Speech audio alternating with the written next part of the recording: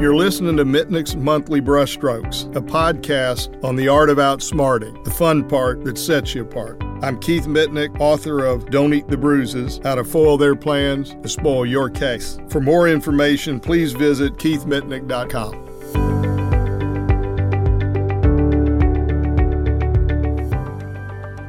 In this session, I want to share with you 3 new strategies that came out of another trial that's happened since we last recorded. And this one I tried with a partner of mine, Herb Hoffman. And we were in a very ultra-conservative venue. And because of the circumstances and the nature of our panel, we had to develop 3 strategies, all 3 of which came together to get us a tremendous, full, just result.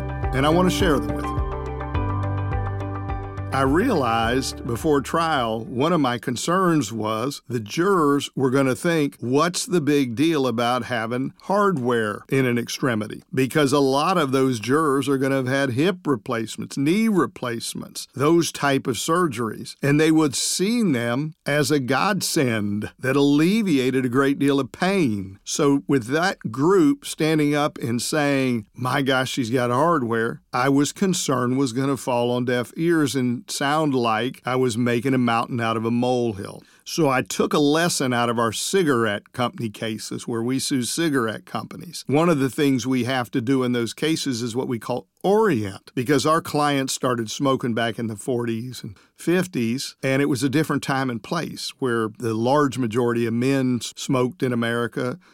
Most of the doctors were smoking, that kind of thing. So in order for the jury to understand, they have to understand it was a completely different time and place. So we orient. We use pictures, descriptions, and 3 stations on TV that went off at 10 o'clock, no internet, no cell phone, those kind of things to remind people it was a different time and place. So I had that in my back of my mind, and I realized, you know what? That has a place in a case where you have a young client, but have jurors who are, let's say, mature. And I'm 60, so I can say that. And so here's how it worked. I explained to the jury, we can't do justice if we don't recognize and orient ourselves to the place and time our client is in their life, who's 18 years old. I have a friend who's my age, folks, who had a miserable hip, hobbling around, hurt all the time, and finally had a hip replacement. And I saw him and said, hey, how's your hip? After he'd had the surgery. And he'd recovered by then. And he said, thank goodness for this hip. The pain's gone. And I said, does it feel like it used to? He goes, no, it doesn't hurt anymore.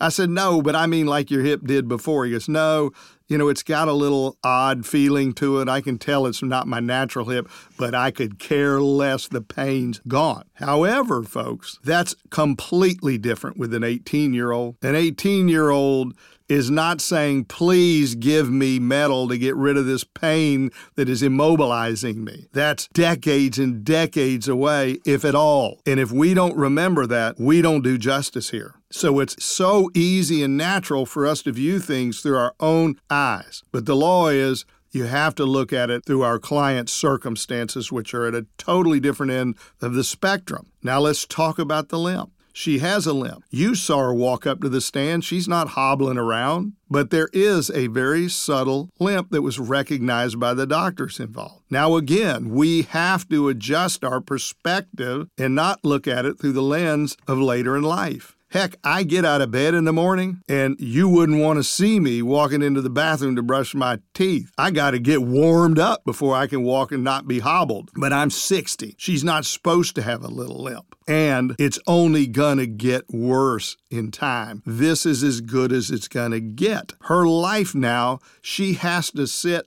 at the end of a day and put her foot up because of swelling. Now, at my age, putting something up because it's swelling is just part of life. And I'm just happy to sit down and get it up. I'm not complaining. But let's go back when I was her age. Heck, I played football. The whole purpose of football is to get down on the ground. The other guy's putting you down, or your job is to put them on the ground.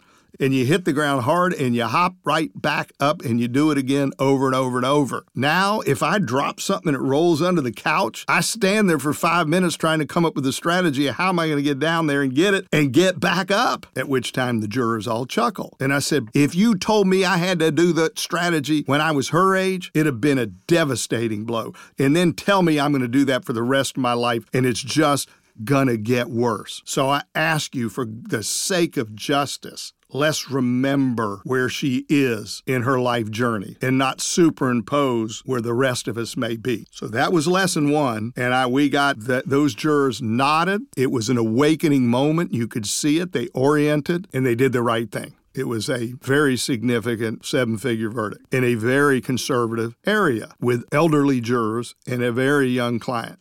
But a little explaining, they understood and did the right thing, which leads to the next thing. The second strategy out of it was this. We had an obvious juror who was biased. We've all had it happen. No matter how hard we work in jury selection, people slip through. And boy, did we have one. Everything I did, he was arms crossed, looking down. He was all but going boo when I talked. The defense would get up and he was all but clapping. And I mean, we were sick about it. And he wasn't an alternate. He was a juror. So what do you do about it? Well, first, you got to buck up and get past the demeaning feeling when you're pleading your heart out and you see this guy looking like, give me a break. But the rest of them weren't. And I had a strong sense we were in good shape with everyone but that person. So I designed a strategy that I would highly recommend when you have that one or two biased jurors, but you feel you've got the majority that are unbiased and ready to do justice, full justice. And so this was in closing argument. I said, American justice is the best in the world. And a big reason that's so is we don't rely on one person to decide.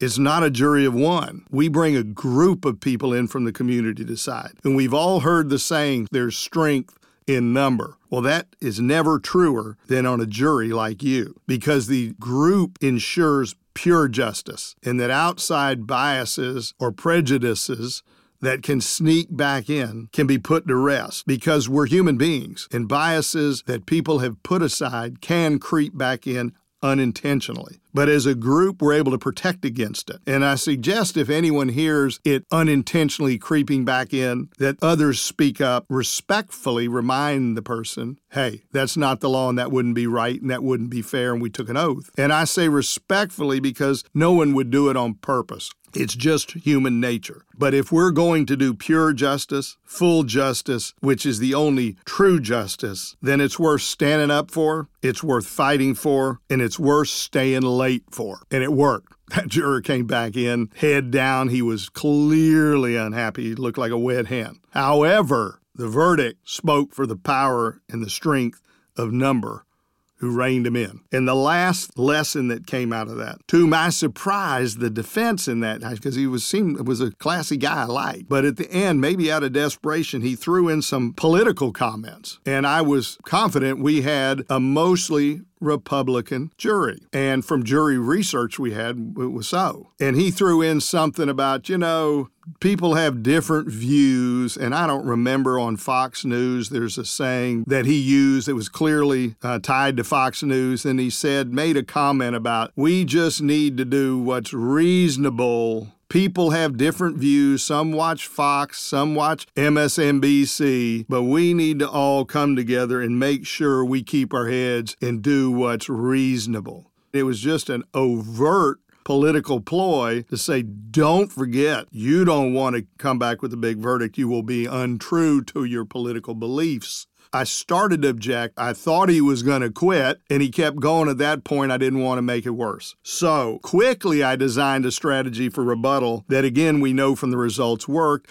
and it was good enough. I want to pass it on because I believe you may not reach extreme situations, but you certainly will face situations where you may feel people's political leanings could impact your verdict. And it was a very simple one. I simply said to the jury, there is so much division that runs deep in our country, so much disagreement in our country, but the courtroom is a wonderful place for unity. It's where we get to work together and do something important, something we can be proud of, something that is pure and untainted by all of the divisions outside of the courtroom. You know, we have a word for it. It's called all-American justice. And please, folks, after this hard week together, let's bring back a verdict that'll make us all proud, because it is all-American justice. And that's how I ended.